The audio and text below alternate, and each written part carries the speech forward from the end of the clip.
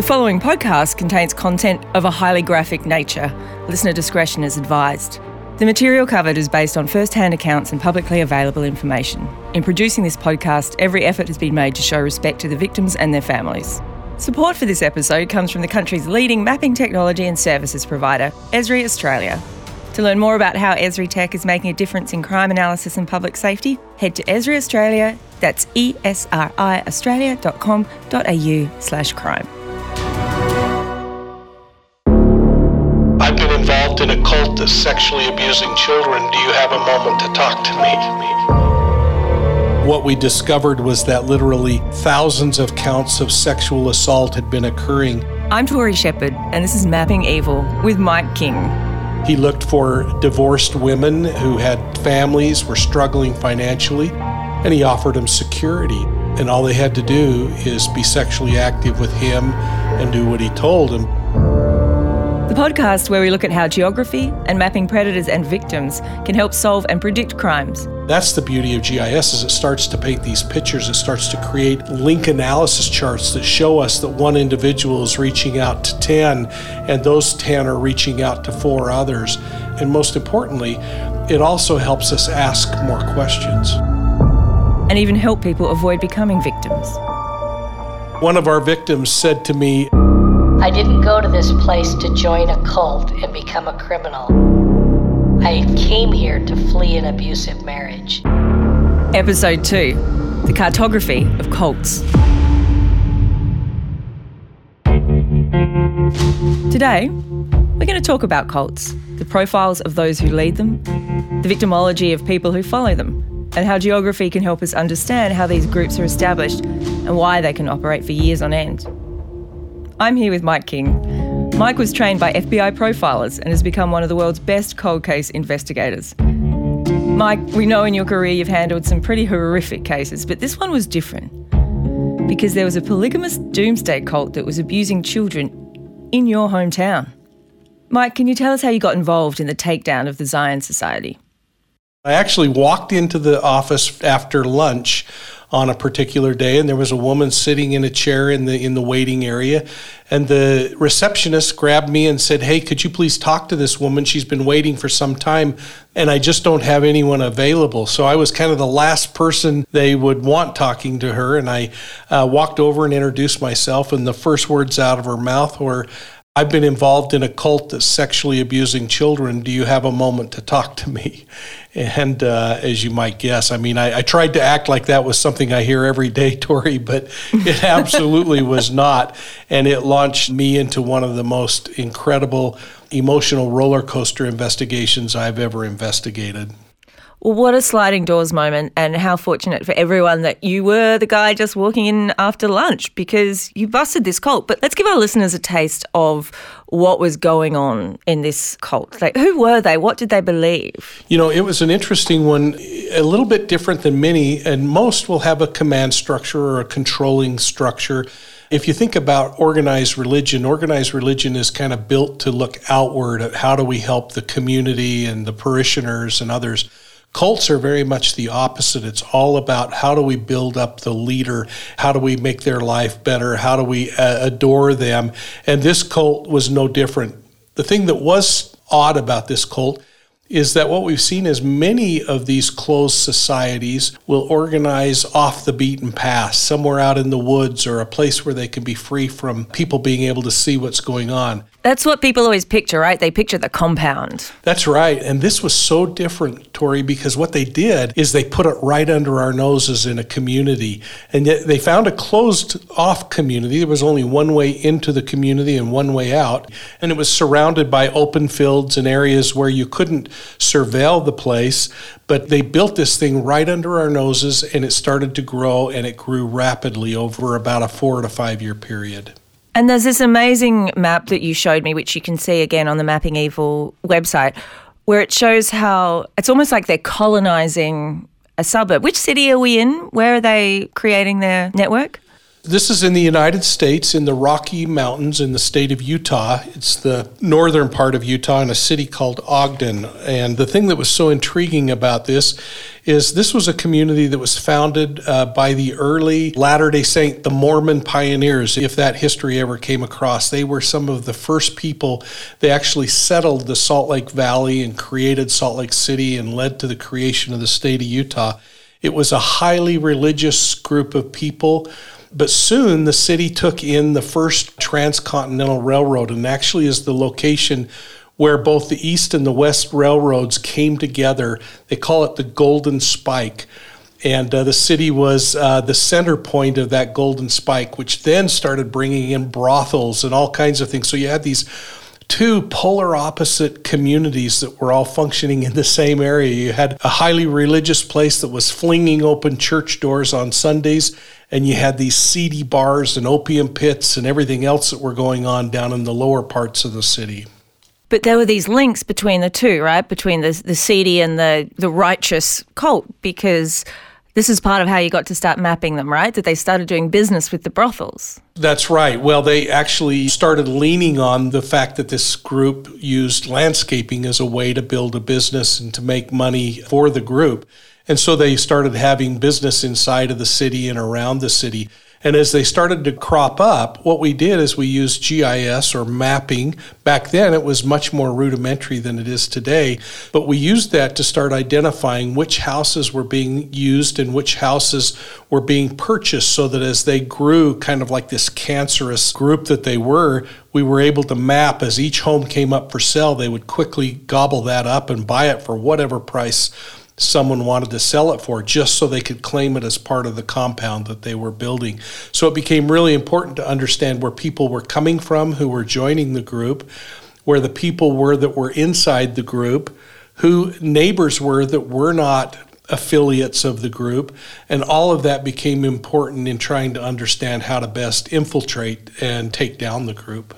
And again, the map is really great at showing how this all works together. But it's like you have the web of the cult, and then you have the spider at the middle who is the cult leader. Can you tell us a bit about Shreve? Yeah, at the time we served the arrest on him, he was a 61-year-old landscaper. He was kind of a dumpy-looking guy, and yet he expected all of the women and people within his group to be always at their very best, dressed to the T, in makeup, always looking good. They actually forced them to weigh in every single day to hit a weight limit. What is in step on the scales to make sure that they're not getting... Exactly. And so every single day they would be weighed, and someone would either say, you're not going to be eating any longer, but they had to be an optimal weight. And all of this was to fit this fantasy that he had created in his mind of what this utopian society should look like. And these seemingly intelligent people bought off on this kind of philosophy. God, and one of the things that often happens, I guess, with cults is that they have something to hold over, like the world is going to end and you will only be saved if you do what I say. Was there a doomsday aspect? Yes, they were very much doomsdayers, end of world. We call them constitutionalists at times because they fight against the Constitution or they fight in favor of the Constitution. And this group was very much the same. They were stockpiling weapons, they were stockpiling medicine, prescription drugs, and they were stockpiling food. And all of that were ghost stories that we were hearing about or rumors that were coming into the police department, but we could never substantiate them because we didn't have any reason to go in and really get inside the homes and validate that. All of the activity they would conduct would be after hours. So at night, this place would come alive with people pulling up in vehicles and unloading supplies. And I remember one particular resident talking about what he could sit out on his porch on a hot summer's evening and hear the women walking from house to house and listening to their high heels clicking on the sidewalk as they carried all of these provisions from house to house. It was just absolutely insane what they were doing. Oh, that's so eerie. One of the other things I want to quickly touch on, because we're going to dive even deeper into how cults operate a little bit later. But with the Zion Society, you got in there, you busted up. But one of the other interesting things you did is you tracked where the leaders went after that. You know, you can de-radicalize people from cults and you can rescue the survivors and give them help. But quite often the leaders, the people who saw how the power structure worked, they set up elsewhere. Is that right? And you could see where they're going to start again. That's exactly what happened. In fact, in this case, what we did by the time we served the search warrants and our goal was to take 32 children into protective custody, what we discovered was that literally thousands of counts of sexual assault and rape of children had been occurring. Once the arrests were made and we went through the criminal justice system where 12 people went to prison, including the self-proclaimed prophet, as they started to get out of prison, they started to go off into other areas, and I tried to watch them throughout my career and follow them, and it was quite disappointing to see how some of them would go and join other fundamentalist groups, doomsday kinds of groups. It was almost just a sad, stark reminder that we didn't really change a lot. We protected some children for that period of time, but there are some personality types that just want to be controlled. And so they went and looked for another place where they could be controlled. That is so sad. Just quickly, I could see how emotional you were. So you've gone on the Dr. Phil show, and some of the survivors of this cult were on stage talking about their experiences, and they seem like really strong women. How was that for you to actually just see them? You know, they've come out the other side. They can now talk about it. I mean, I saw a tear in your eye. Oh, yeah. I got really emotional, and just to see them was incredible. And of course, we're in the middle of COVID, and so not being able to go over and greet them, and that was really difficult. But it was so amazing to see as I looked into their faces, and again, these are 45-year-old women now, I could still see those 12, 13, 14-year-old children's faces. And I had one special one, Andrea, who the moment I saw her, I reflected back on watching her be loaded into a Division of Family Services van on the morning of that raid, where we used 70 police officers to hit all of these homes at once in order to take down this cult. And I remember just being locked eye to eye with this child as she was driving away in this family services, social services van to be interrogated and interviewed for weeks. It came back with such a rush of emotion. It was really quite an experience for me. It was an extraordinary episode. So, Mike, we're going to get back to the Zion Society and hear a lot more about them. But for now, I think this is going to be really interesting for our Australian listeners, because we're going to talk about probably the most well-known cult in Australia, and they were called The Family. I think a lot of people will have seen the photos at the time from The Family, because what Anne Hamilton Byrne did was try to make all these kids that she kind of, stole, through scam adoptions from unwed mothers, that sort of thing. And she tried to make them all look the same. So I think a lot of people will remember these pictures of all these kids with a bobbed, bleached haircut. It's spooky. She's trying to make them all look the same. They look like brothers and sisters, because she was pretending that they were all her kids. Now, you've been reading up a little bit on The Family. Do you want to give us a bit of the backstory? I was so fascinated, and again with my earlier statement, that as different as these groups like to think they are, holy cow, they are so similar in nature. And I actually even reached out to the lead investigator in the case of The Family, who lives just outside of Melbourne. In fact, we spent quite a bit of time talking about the similarities between the two cases. Here, Anne had started creating this utopian society that in her mind made sense. The thing that was so strange about her is she seemed to have this desire. She came from, if I remember right, a father and a family where I think he worked in the railroad industry or something. He was just a regular Joe, but she didn't want to have that kind of appearance in public, and so she led people on to believe that she was almost like monarchy. A real social climber, I think we'd call her. Yes, and there were pictures of her with prime ministers and other kinds of important people that she would find her way into. But she created this environment where people believed that she was a savior of sorts, and that they, by following her, would be guaranteed to be this most powerful, intelligent, worthy race that would be ushered into the eternities. And she was pretty clever, right? So she'd do things like In one instance, she slept with somebody's gardener to get some gossip out of them so she could then go to the owner of the property and seem like she had these psychic abilities, right? And then blending all this strange kind of Eastern mysticism and things that I guess that a lot of more mainstream people might believe in, but tying it into her own strange fantasies where she was the charismatic head. Oh, and when she really got rolling, the theatrics really turned out, where in talking to this lead investigator, he shared with me how she would get physicians to induce people with LSD, and when they were in this heightened state of being under the influence of narcotics, she would suddenly appear in a doorway in a big white flowing gown with lights on behind her, and she would have steam coming up behind her from dry ice. Oh, yeah, dry ice, like the disco stuff. Yeah. And people would, to the day they died, swear that they had seen this risen being, this heavenly deity, and she got away with it. She got away with it for a long time, and there were a lot of, I think there was ultimately 28 kids that went through that property out on Lake Eildon, but a lot of adults as well, and even the people who didn't end up in her compound, which we're going to talk about in a second, would still kind of pay obeisance to her and worship her, and, you know, everybody wrote about how sexually attractive she was, so she had some kind of magnetic hold on all these people. But let's talk about, unlike with the Zion Society, well, they had to build up their own isolated community within another community. But what Hamilton Byrne did is maybe a bit more normal for cults, which was, let us find a place that is just a little bit out of the way where we can live this strange communal life. What do we know about where these kids ended up?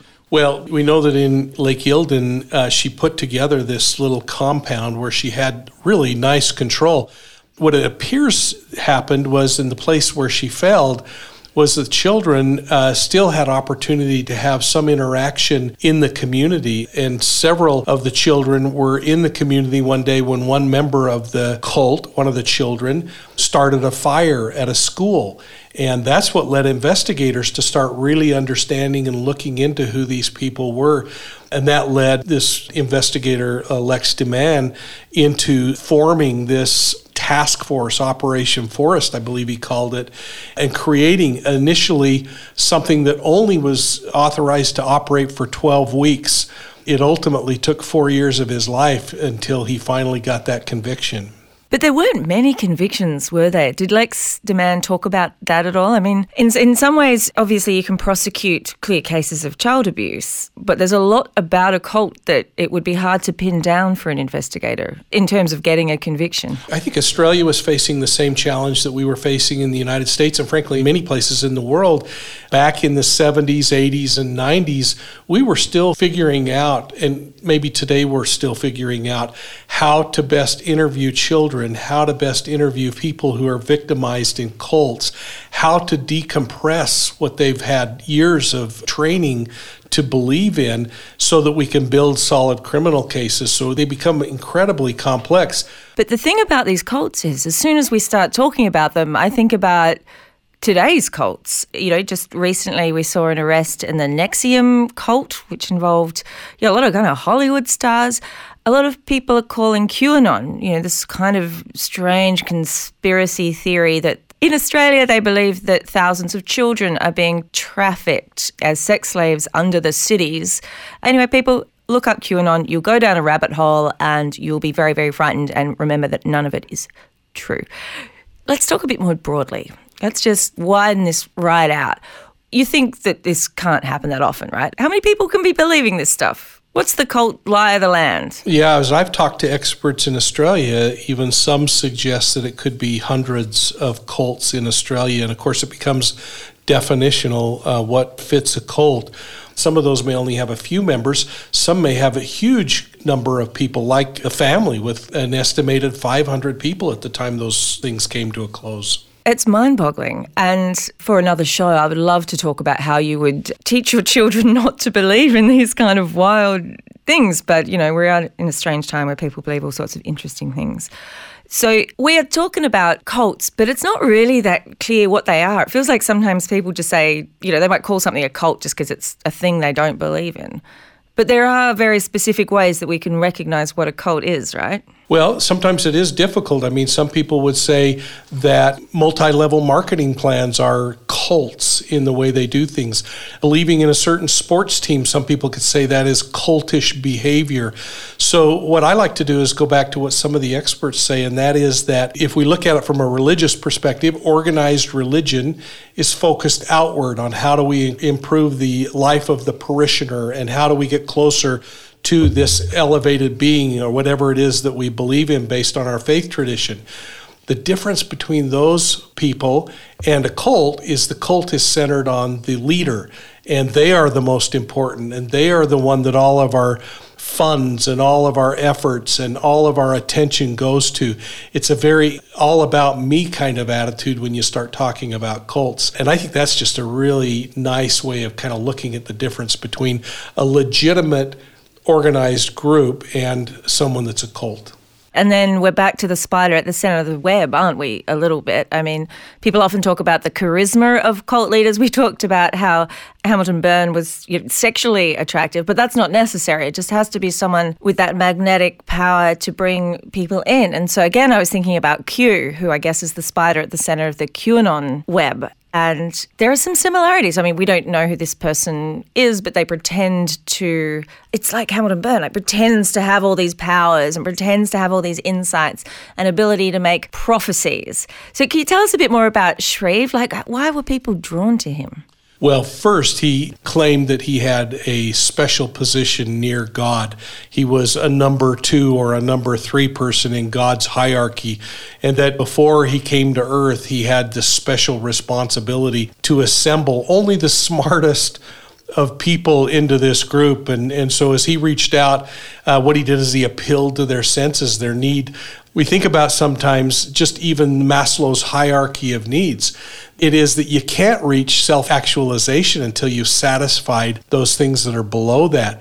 These leaders, these cult leaders, are so good at taking care of things like belonging and self-worth and love, or taking care of physiological kinds of needs. So it's so important that we look at what are they using to appeal to people and give them something that they weren't getting somewhere else. And it's that sense of belonging or that sense of need or taking care. In the case of the Shreve case, he looked for divorced women who had families, were struggling financially, and he offered them security and a place to live and a beautiful environment. And all they had to do is be sexually active with him and with children and do what he told. And before long, he convinced a huge number, over 100 people, to participate in that kind of activity. We think of cults as being like isolated, but they're not. They're always interacting, aren't they? They have to get supplies. They have to have some interaction with authorities. So today, with, I guess, the GIS that you didn't have when you busted the Zion Society, how would you do it today? How would you start to work out where the center of this cult is? Yeah, the beauty today is we can start looking at things like socialized intelligence. We can look at the way in which they're using the internet, the way they're sharing information, how they're proselytizing their belief system out and looking for and growing their group. Then we have to look at the people who are joining. And so we can use GIS in a number of ways. We can start to look at geographically and globally where that proselytizing effort is reaching out to and how it's being responded to. But then we start looking at the kinds of people that are joining. Where are they coming from? What is their background? Is there ethnicity issues? Are there economic issues? And as we start to look at that, we can start thinking about areas in which they might recruit people. For instance, Shreve was smart enough to know that he was going to go to places where women would be working hourly wage jobs and have to be mature adults. Sometimes it was working in a bar. Other times it was a daycare operator. But they knew and they profiled the kind of victim that they were looking for. Using geography, we can do the same thing. We can look at economic boundaries and geographically examine things like cultural areas in a community and use those to help build up this group of people who we want to follow us. Basically, use that old term that my grandpa used to tell me, go fishing where the fish are. That is a great phrase. So what you're doing is you're getting all this data together and then seeing where the patterns lie.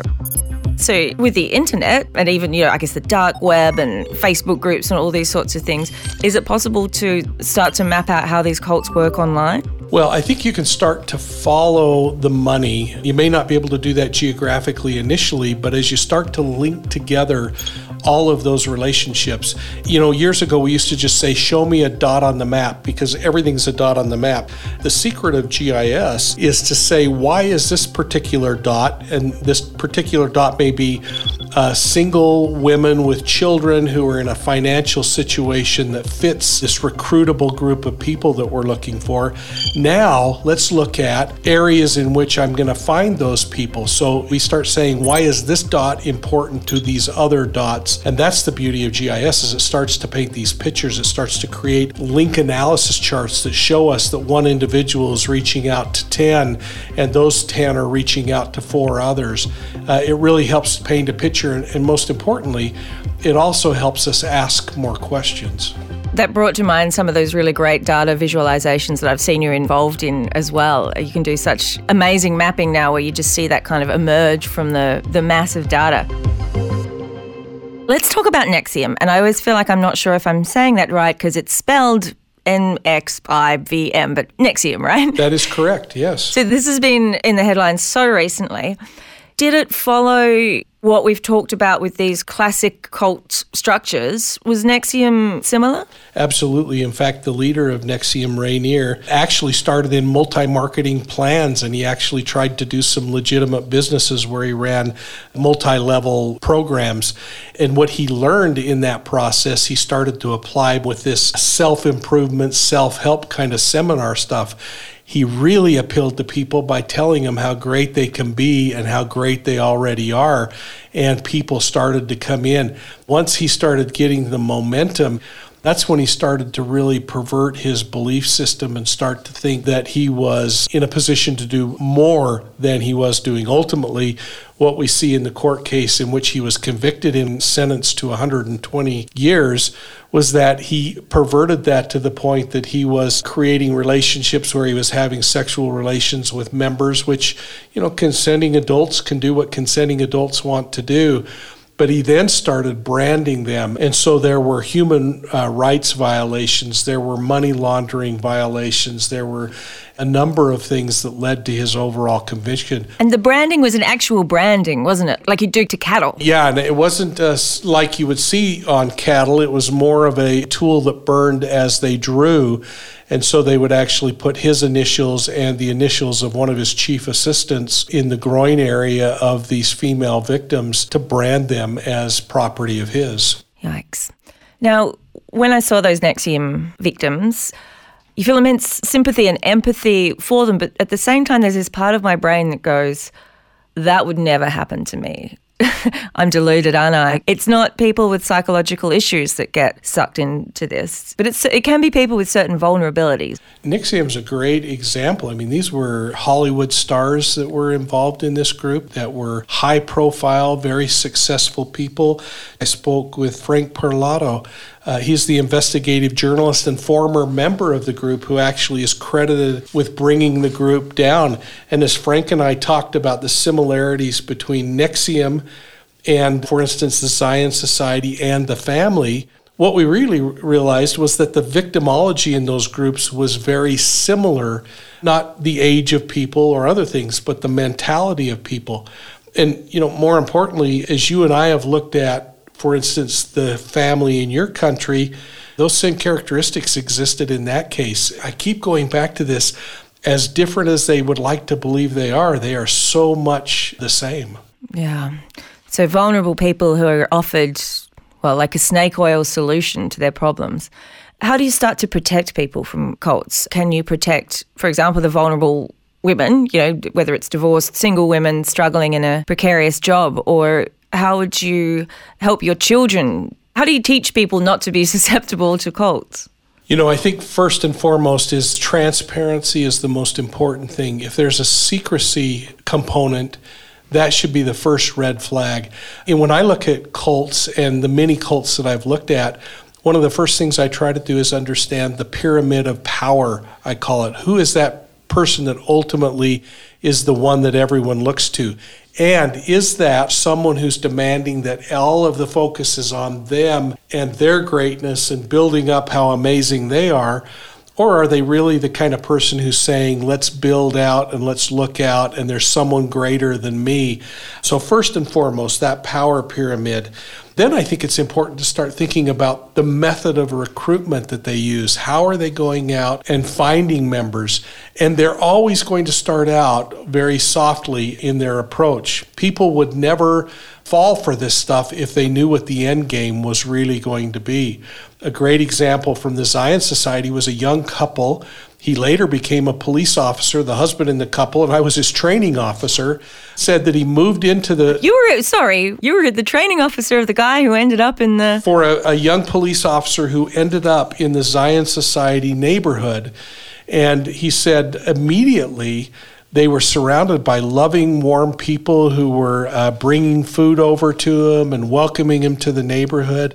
They came over and offered to finish his yard, and he said, man, I'm not going to turn down all of this help. And before he knew it, they were finishing his basement, and then they slowly started to say, hey, we could put food storage in your house if you don't mind sharing it with all of us. We just have more than we can store, so if you would let us put it in your home, we'll let you have it too if we ever get to a point we need to have food storage. And then the next step was, hey, if we ever had a woman who was having a troubled marriage and needed a place to stay for a day or two, if we finished a bedroom in this house for you, could we use that from time to time? Well, he kept looking at all of this as free stuff, and he slowly was acclimated. And before long, they were teaching him their sexual way of life doctrine. And he and his wife were scratching their heads, and they were both looking at each other. He was thinking, my wife is buying off on this. She was thinking, my husband's buying off. Neither of them had the courage to challenge the other one in their thinking. And finally, thankfully, they said, wait a minute, there's something weird here. And they moved away and got free of the group. But these were smart people who were slowly acclimated to the system. And so it's so important that we understand what those mechanisms are, how they gain control of the members, and once they gain control of them, what do they do to manage and maintain the security of them and the oversight of them? Those are the things that we should be teaching more often, I think. And look, I said that I thought I would never be susceptible to a cult, but now I'm thinking about good food and how susceptible I am to good food, and how maybe that would be their in with me for sure. You know, one of our victims said to me, I didn't go to this place to join a cult and become a criminal. I came here to flee an abusive marriage. And we have to also realize that these cult leaders are so good at figuring out on that Maslow hierarchy of needs where someone is. Because where you and I might be thinking at a self-actualization level, somebody who doesn't have food in their belly or a safe place for their children has a much different level of vulnerability than maybe we have today. And Mike, have you got any advice for what parents should say to children to try and build up their mental resilience to people who would suck them in this way? Yes. Question everything. You know, we teach our children, do this because I said so. We need to teach our children to question everything. Now, there's a time to be obedient and a time to do what you're told to do, but we have to teach our children to be independent thinkers. I think that's true for everyone. I always like the phrase, always keep an open mind, but not so open that your brains fall out. I like that. Mike, we're just about out of time, but I want to kind of wrap up with something from your book. Why don't you give us just a little snapshot of how your book begins? The book begins with a statement that says some stories should never be told. Others, regardless of how painful they are, must be told. And this particular book doesn't go into the seedy side of the assaults that occurred, but it does celebrate the victims who rose above it. I hope that as people jump into it, that they will see that even those who are victimized in the most horrendous levels can beat their offenders by raising above it. And that would be my ultimate goal in the book. Oh, Mike, I think that is a beautiful note to end on. And I know we always go into these dark places, but you always seem to bring your own ray of light. So, Mike, look, thank you so much. This has been another episode of Mapping Evil with Mike King. All those extras are there for you at mappingevil.com.au. Big thanks to today's sponsor, Esri Australia, who do mapping solutions to help public agencies across the country, your country and my country. They predict and fight crime, help track the crims and keep us safe, and now could help us keep an eye on some of those doomsday cults. You can get a free trial of the software, again, at that website, mappingevil.com.au, where you can see Mike shed a quiet tear on Dr. Phil, but you can also see, sorry, Mike, but you can also see those survivors that he's just spoken so passionately about. Mike, thank you so much. I can't wait to hear what we're going to talk about next. If you've found the content covered in this podcast distressing, support is available from Lifeline on 13 11 14. And if you have information about any unsolved crime, please contact Crime Stoppers on 1800 333 000 or go to crimestoppers.com.au. This is a Bowstead Geospatial Technologies production. This episode was narrated by me, Tori Shepherd, and Mike King. Sound engineering by Fig Media with editing support from Kim Douglas, Gabby Patterson, Circa 3 and Podbooth Studios. Artwork by Superscript, and our executive producers are Raquel Jackson and Alicia Cooper-Ritzis. And finally, this production would not be possible without the support of Esri Australia.